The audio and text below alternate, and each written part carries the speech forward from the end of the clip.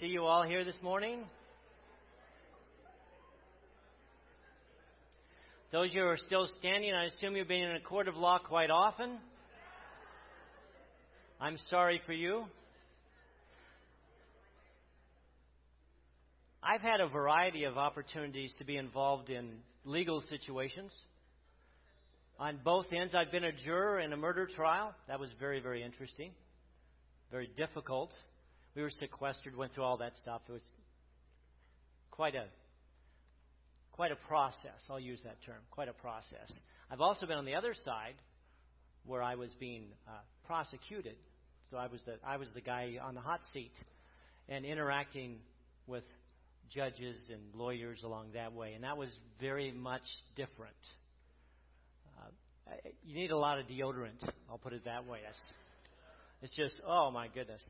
And then I've been in a variety of semi-court situations, where they're not really, it's not so much a judge as it is city councils or things like that. Those are very difficult. Regardless of who you are, people often say, oh, well, Pastor Leigh, it doesn't bother you at all. Oh, it bothers me a great deal. It bothers me a great deal. It's very hard. It's not a normal thing. It's not where we live. It's not where we interact. There's no comfort. There's a sense of, I'm making a fool of myself, I think. And you look around you and you're sure of it as you look at the faces that are looking at you. I'm definitely making a fool of myself. Hard, difficult situation when you find yourself placed in courts of law. I want you to grab a hold of your feelings, that sense of fear, sense of inadequacy, the sense of when's the next shoe going to drop. It's Rich walking up with a set of handcuffs in his hand, and you're going, what? What's next? And he's got the look on his face and says, I'm really sorry. Rich being a policeman before, and you go, oh my goodness. Difficult things. That's exactly where Paul was at. I want you to grasp that, because oftentimes when we look at the book of Acts and we start reading through these things, we don't realize what is actually happening here. And what Paul is going through, because he doesn't have a lawyer. He is it. He has to present his own defense in every situation. He has to respond, in this case, to 3 different judges. He's going to speak today in chapters 24, 25, and 26 is where we're at. So if you have your Bibles and you want to turn there, or if you want to go on your Facebook, actually on your YouVerse thing there, if you've got that, you can go on that. The outline is laid out there. Somebody asked me the other day, said, Pastor, would you please show us how to do that? Well, if you have this simple thing here on your phone, if you have this app and it's called, and if you don't have it, mine's called Holy Bible. If you click on that Holy Bible, just push on Holy Bible, it'll come up, and then you go over to it, and it'll say over on the very bottom right-hand side, it'll say more. So I want more.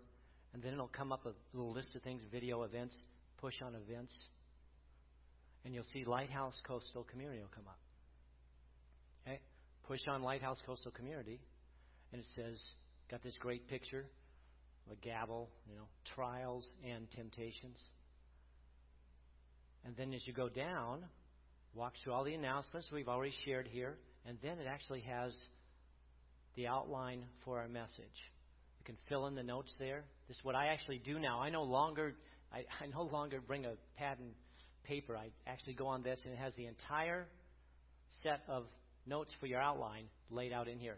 It's even got all the blanks filled in. Just to let you know. So they're already filled in here.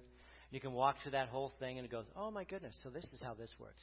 It's a great little app, and it's got add notes to on the bottom of each one. You can type in your little notes, and that's all you got to have. If you don't have that YouVerse app, which will come up as Holy Bible, you can talk to someone later, one of our elders or somebody, and they'll help you get that on your phone. It's really simple. It's free. It doesn't cost you anything. It's a wonderful, wonderful app. Best one I've ever been involved with by far in terms of things. I use all my devotions on that. So I do my daily devotions. This right through the book of Acts. It's got a great study for the book of Acts. It's a 20-day one that I've gone through twice and helped me immensely in understanding this. So that's just a little side note for you. That may be more helpful than anything I share today. That may be the best thing you got the entire morning. All right? So good thing along that end. Hopefully I helped a few of you, and we'll keep at it until we get it down so that everybody feels like, hey, I have come into the next generation. I'm moving into this digital place here. So when we talk about trials, when we talk about temptations, we need to understand that these are opportunities that are placed into our path that will produce either character or calamity. And it's really our choice which one they'll produce. It's an inward thing and an outward thing. There's an inward process that's taking place as a result of the trials I'm going to have to deal with. In this case, it's a real trial. And then there's an outward situation, which is how other people view what's taking place and the results of what takes place. So all of that's taking place. We talk about trials and temptations. Today we have the trials of Paul, 3 different ones. Chapter 24 will be the first trial, and that's under a man by the name of Felix. Okay? So giving you a quick overview. Second trial will be under a new governor called Festus that will take place 2 years after the first trial. So I gave you a little heads up. Paul is going to be placed back in jail for 2 years in Caesarea. So if you've been walking along with us now, you know he's in Caesarea. He's back to Caesarea. He's in Herod's palace. Okay, he's in a jail area. He's not actually in the dungeon. He has freedom to write and to interact with his friends. There's a lot of freedom that he's got in this particular situation here, but he is under palace arrest. We'll use that term, okay? He's under palace arrest, and that's what's taking place here. Paul finds himself then responding, first of all, to the governor Felix, okay, who is a fairly corrupt governor. He actually comes out of an interesting background of being a slave and rising up to the place where he becomes governor in the Roman society, which is quite a deal. But he does it through a variety of underhanded processes. Okay, it's a lot of blackmail goes on to get him into position he's in. Then he's going to go to the second governor, whose name is Festus. Festus, and Festus is a solid, capable Roman governor who has character. So that's the second governor he's going to find himself presenting his case towards. And this guy is solid. He's gone up through the ranks. He's a good governor. He's got a good heart. He tries to do the right thing. That's his setting there. And then lastly, he's going to come before a man by the name of King Agrippa, or otherwise known as King Herod. And hopefully that triggers some things in your mind when you talk about, whoa, Herod's back? Yes, but it's a different Herod than the one you're thinking of.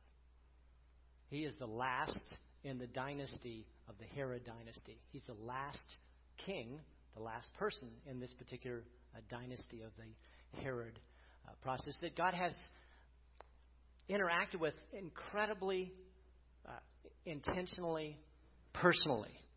It's been very, very interesting how this has happened over and over with Herod. It's fascinating to me to see all the specific interactions by Jesus, by Paul, by Peter, by all God's main men interacting with these Herods. God obviously had an intention and a plan here that I'm not fully aware of. It'd be interesting. I'm going to say, Lord, why was that, by the way? Why were these guys so involved here?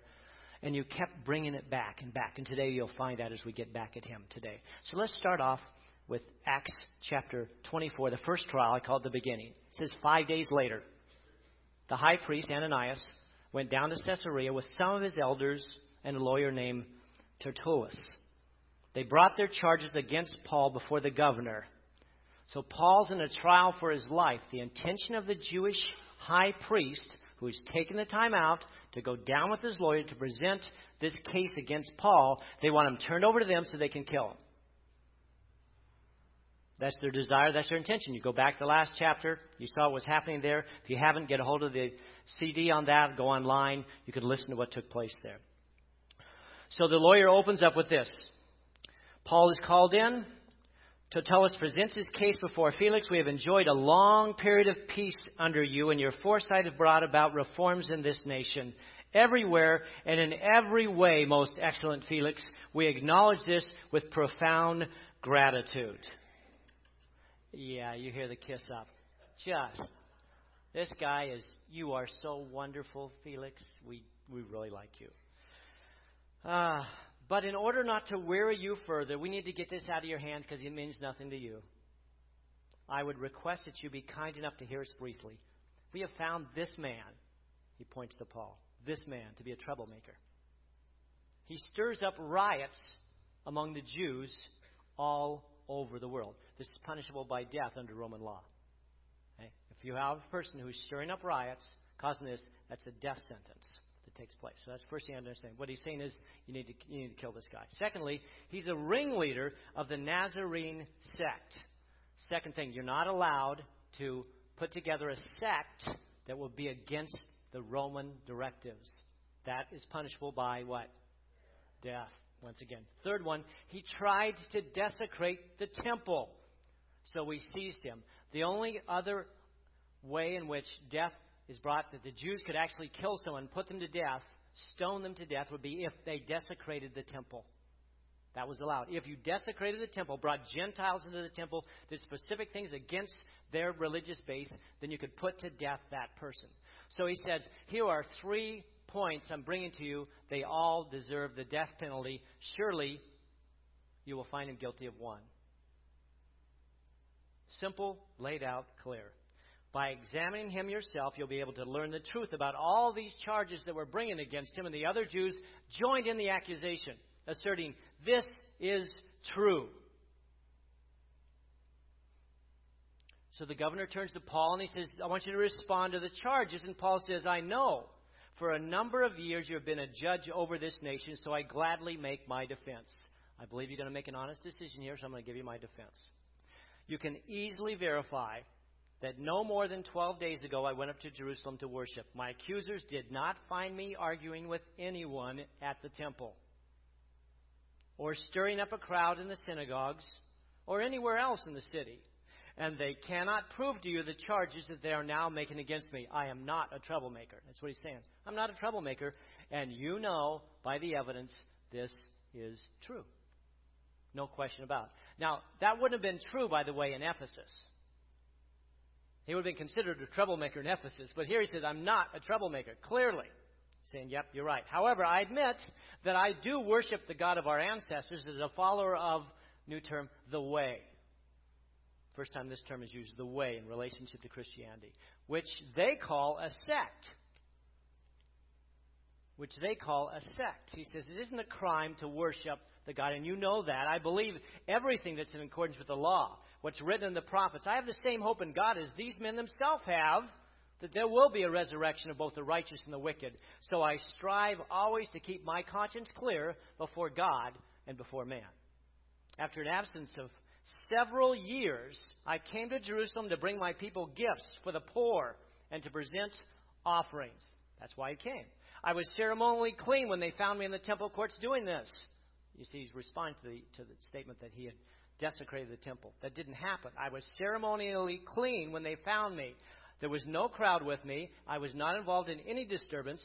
But there are some Jews from the province of Asia who ought to be here and bring charges. If they have anything against me, you can go back to Ephesus and the situation there.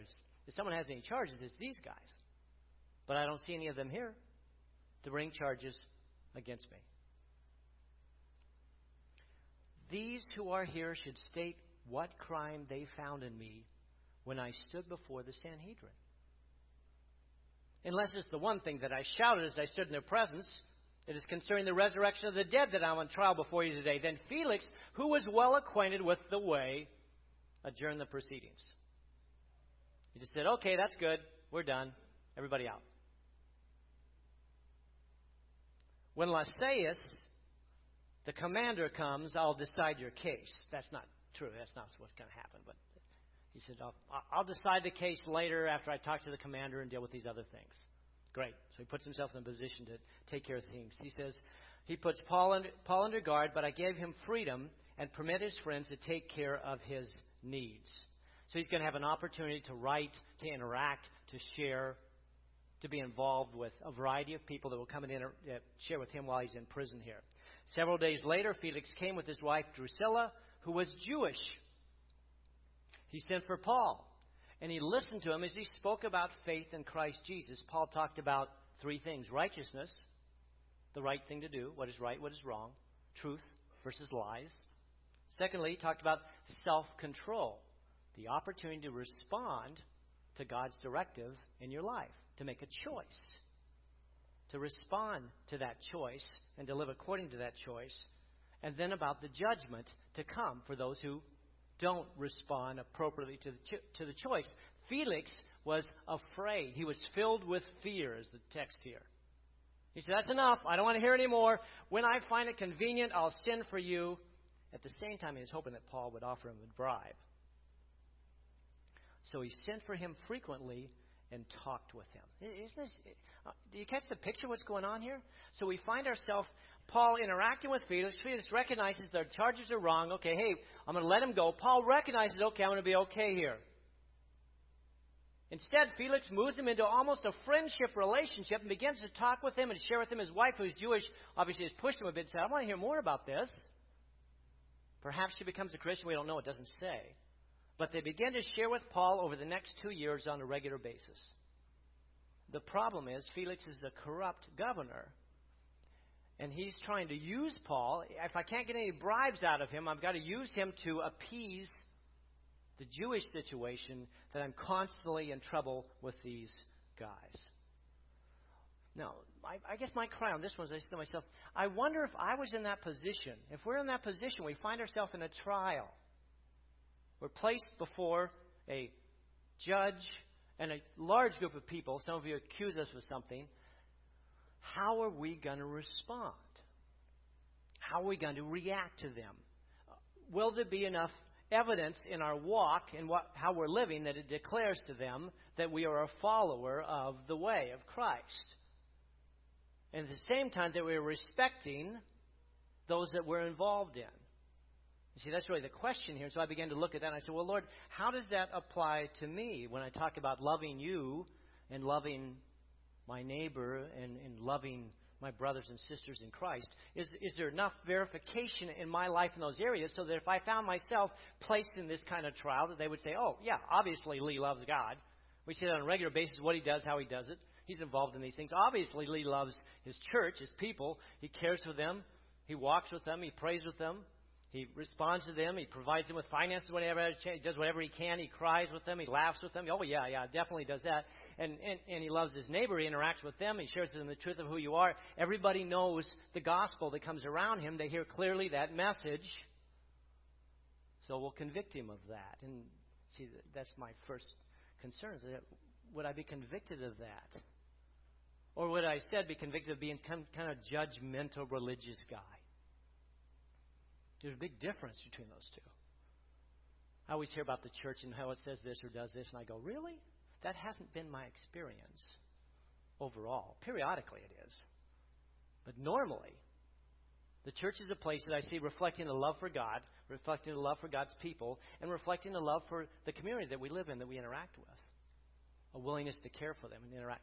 So that's the big struggle here. I go, okay, am I doing this? If I was put in this position, would I come out okay? And when I got the opportunity for a bribe to come my way, what would I do then? I can get out. All I have to do is pay. Well, what's wrong with paying a little bit? Maybe it's appropriate in this case. It's a bribe, but hey, that's just the way things are done here. You see what I mean? That's I go, okay, Lord, you brought that there specifically to tell us that paying a bribe is not acceptable. It's not appropriate. It's not something you should be involved doing. What are the bribes that we do, though? What ways do we give bribes to get ourselves out of the situation that we find ourselves in? So after 2 years had passed, he goes on to say, Paul is still in prison. And Felix was succeeded by a man by the name of Porcius Festus. But because Felix wanted to grant a favor to the Jews, he left Paul in prison. He wanted to grant a favor to the Jews. If you went back into history and began to study and you find out what was taking place with Felix, it's a very interesting thing. There was an uprising, kind of a riot situation between the Jews and a group of Gentiles. And Felix chose to join the Roman soldiers with the Gentiles to go against the Jewish people. And a number were killed, and then he sent the Romans out to literally ransack the homes of the richer Jewish people. That sounds familiar, doesn't it? You know, rich Jews and get ransacked at home and take all they got. Well, the Jewish people's response was to complain to Rome and say, hey, look what happened. And the response of Rome was to remove Felix from the position of governor.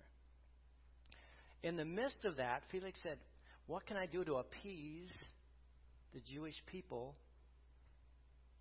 so that I look a little bit better with them and perhaps they'll be less cantankerous in relationship to their response to the Roman people? What could he do? Well, tell me, what could he do? He keep Paul in jail. And so that's what he did. I'm just going to keep Paul in jail. I'll keep him down here. I'm not going to give him to him because there's a line here, but I will just keep him in jail. Now, after his 2 years is over, he's being released, and he goes to Festus and shares with Festus what took place. And that's the second trial.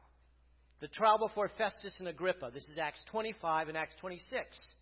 So Acts 25 walks us through the issue in terms of this trial that takes place before Festus, and then chapter 26 brings us to Agrippa. Now, I encourage you to read that section of Acts 25. I'm not going to read it for you right now. I could, but I'm not going to. I'm going to say we're going to go into 26 in a minute. Chapter 25 is again a presentation of Paul's response to a different trial under Festus, who is a much more conservative and capable administrator or governor. At this point in time, when this trial starts under Festus, we actually have a new high priest that comes into town. This new high priest responds in the same way as Ananias did. He wants Paul's head on a platter. He wants him dead. That's his intention. So this new sheriff, Festus, is coming to town, and the result of this is that God's going to continue to bring Paul to the place where he's able to accomplish the purpose and the plan that he told him he's going to do, which is to send him where? To Rome. You've got to be sent to Rome, Paul. I have an intentionality about you, but while you're here, you're going to interact with these Roman officials, and it's going to set up a process so when you get to Rome, you're going to be able to interact with a variety of other guys. So in order to get to Rome, Paul has to cut through this maze of Jewish plots. They make all these complaints against Paul, but they're not able to prove any of them. But he has to use all of his legal, his political, his spiritual wisdom to outwit them. So he's in the midst of this with the new high priest. His name is Ishmael bin Theabi. That helps you a bunch, doesn't it? Okay. Same attitude, same problem taking place here. We know about the change from history. Luke just says the chief priests and Jewish leaders. They're back. Chief priests, Jewish leaders, they're back at it again. But I want you to understand something. If you're going to reach the goals that God has for you, many people kind of get this thing in their head. Well, it really doesn't matter. God's just going to accomplish everything anyway. God's will be done. It really doesn't matter. He's a sovereign God. All this is going to happen. It really doesn't matter. That is not the directive of the New Testament. The directive of the New Testament is that you can go against God's will and not only not find it, but you can move towards an entirely different direction and cause yourself not to be involved in it whatsoever. God will accomplish what he wants to accomplish. The question is, will he accomplish his will in your life? It'll be your choice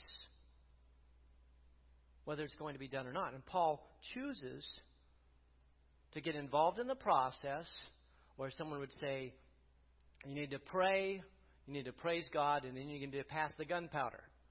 Okay? Meaning that you've got your job in this as well. So you pray like it's all up to God, and you work like it's all up to you.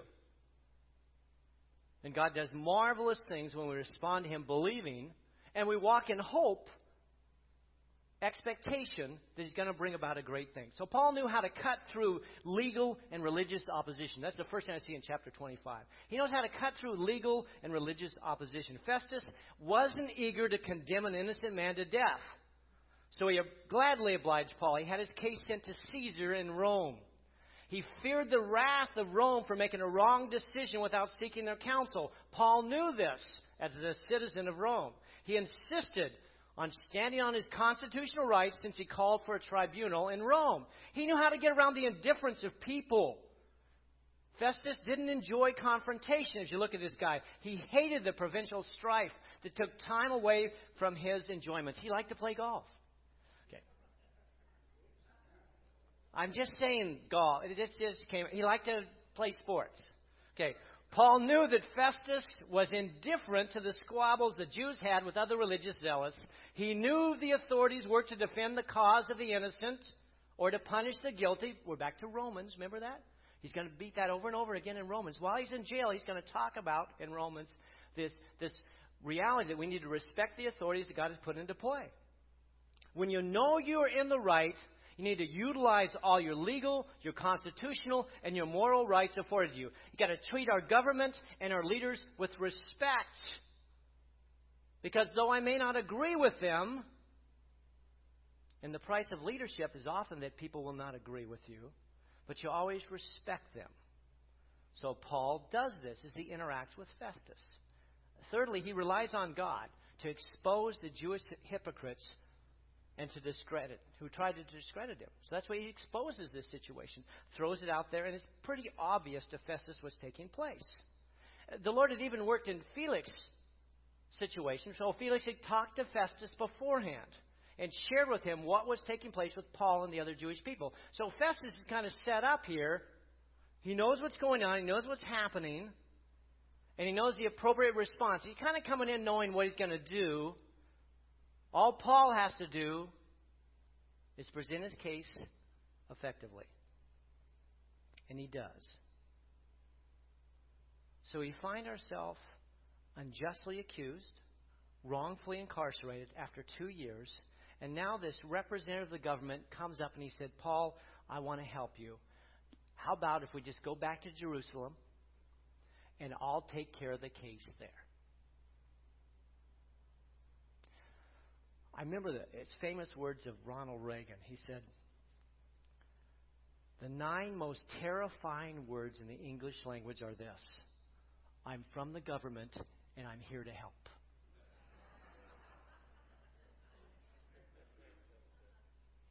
Paul says, nah, let's just stay here or we'll go to Rome because they're going to kill me on the way to Jerusalem. I already know that. That's the intention. That's the setup. So he's respectful, he's wise, he's eloquent, he presents his case. Festus is impressed with him. He says, okay, you're right. He uses honest facts to remind everyone of their responsibilities. As you read through this text, you're going to see this over and over again. He didn't want to be guilty of failing to fulfill his obligation before Rome. Festus was like, I want to make sure I do the right thing here. Paul reminds him of it. And as Martin Luther once said at the Council of Worms, one truth smites down a host of lies.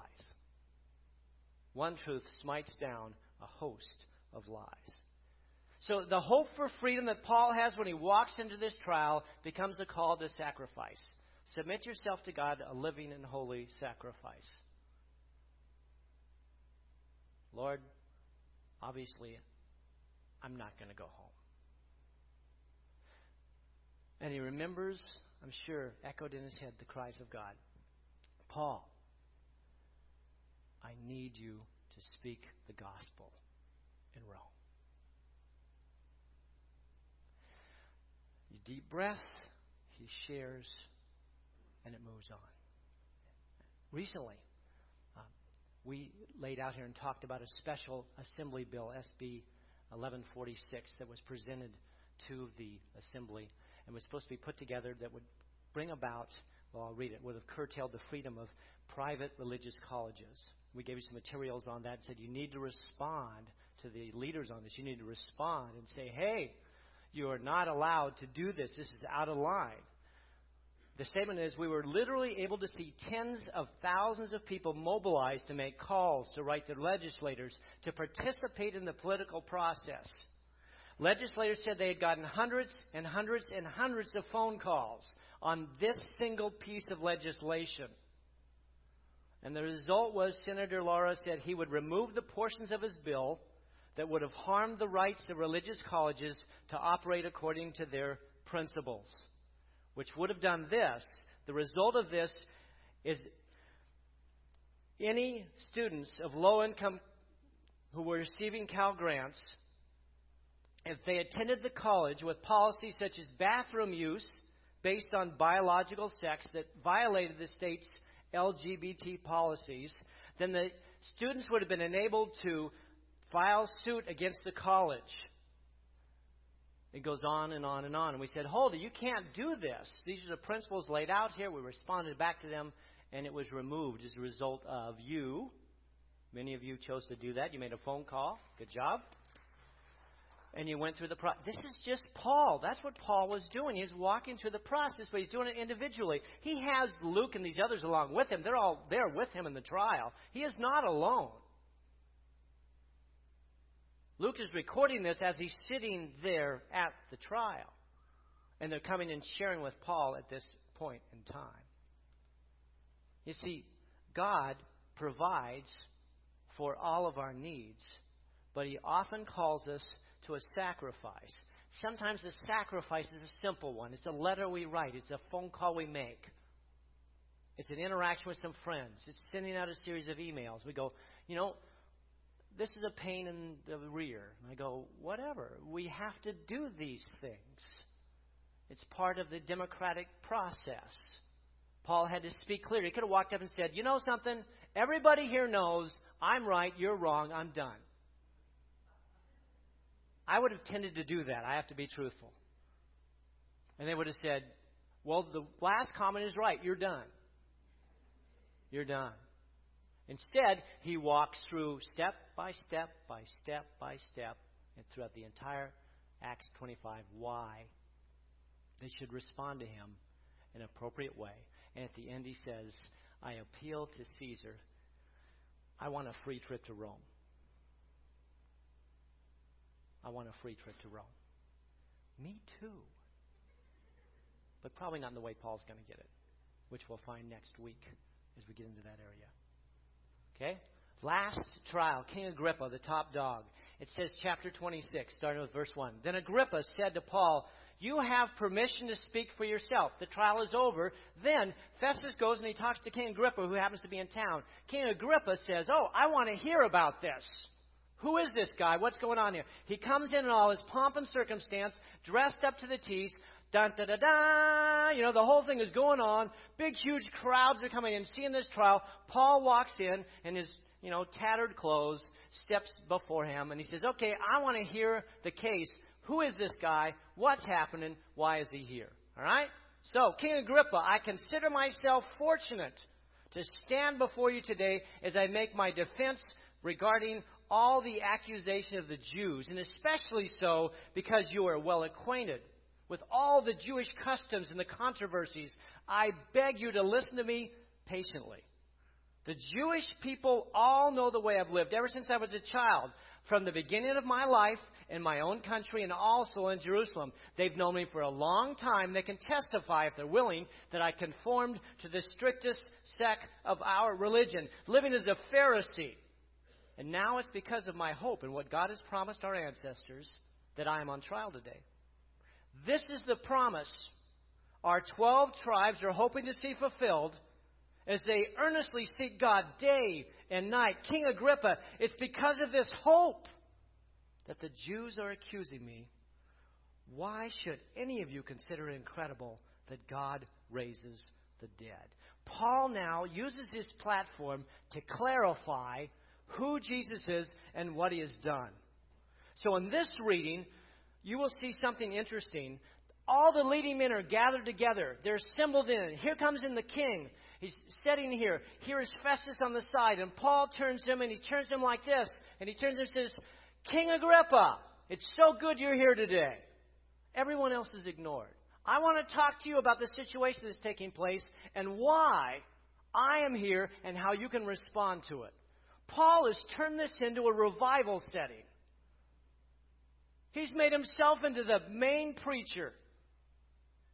And first of all, he lays out to King Agrippa specifically who he is. He mentions his name in verse 2, in verse 7, in verse 13, in verse 19, and verse 27. Direct references as he's talking to him face to face.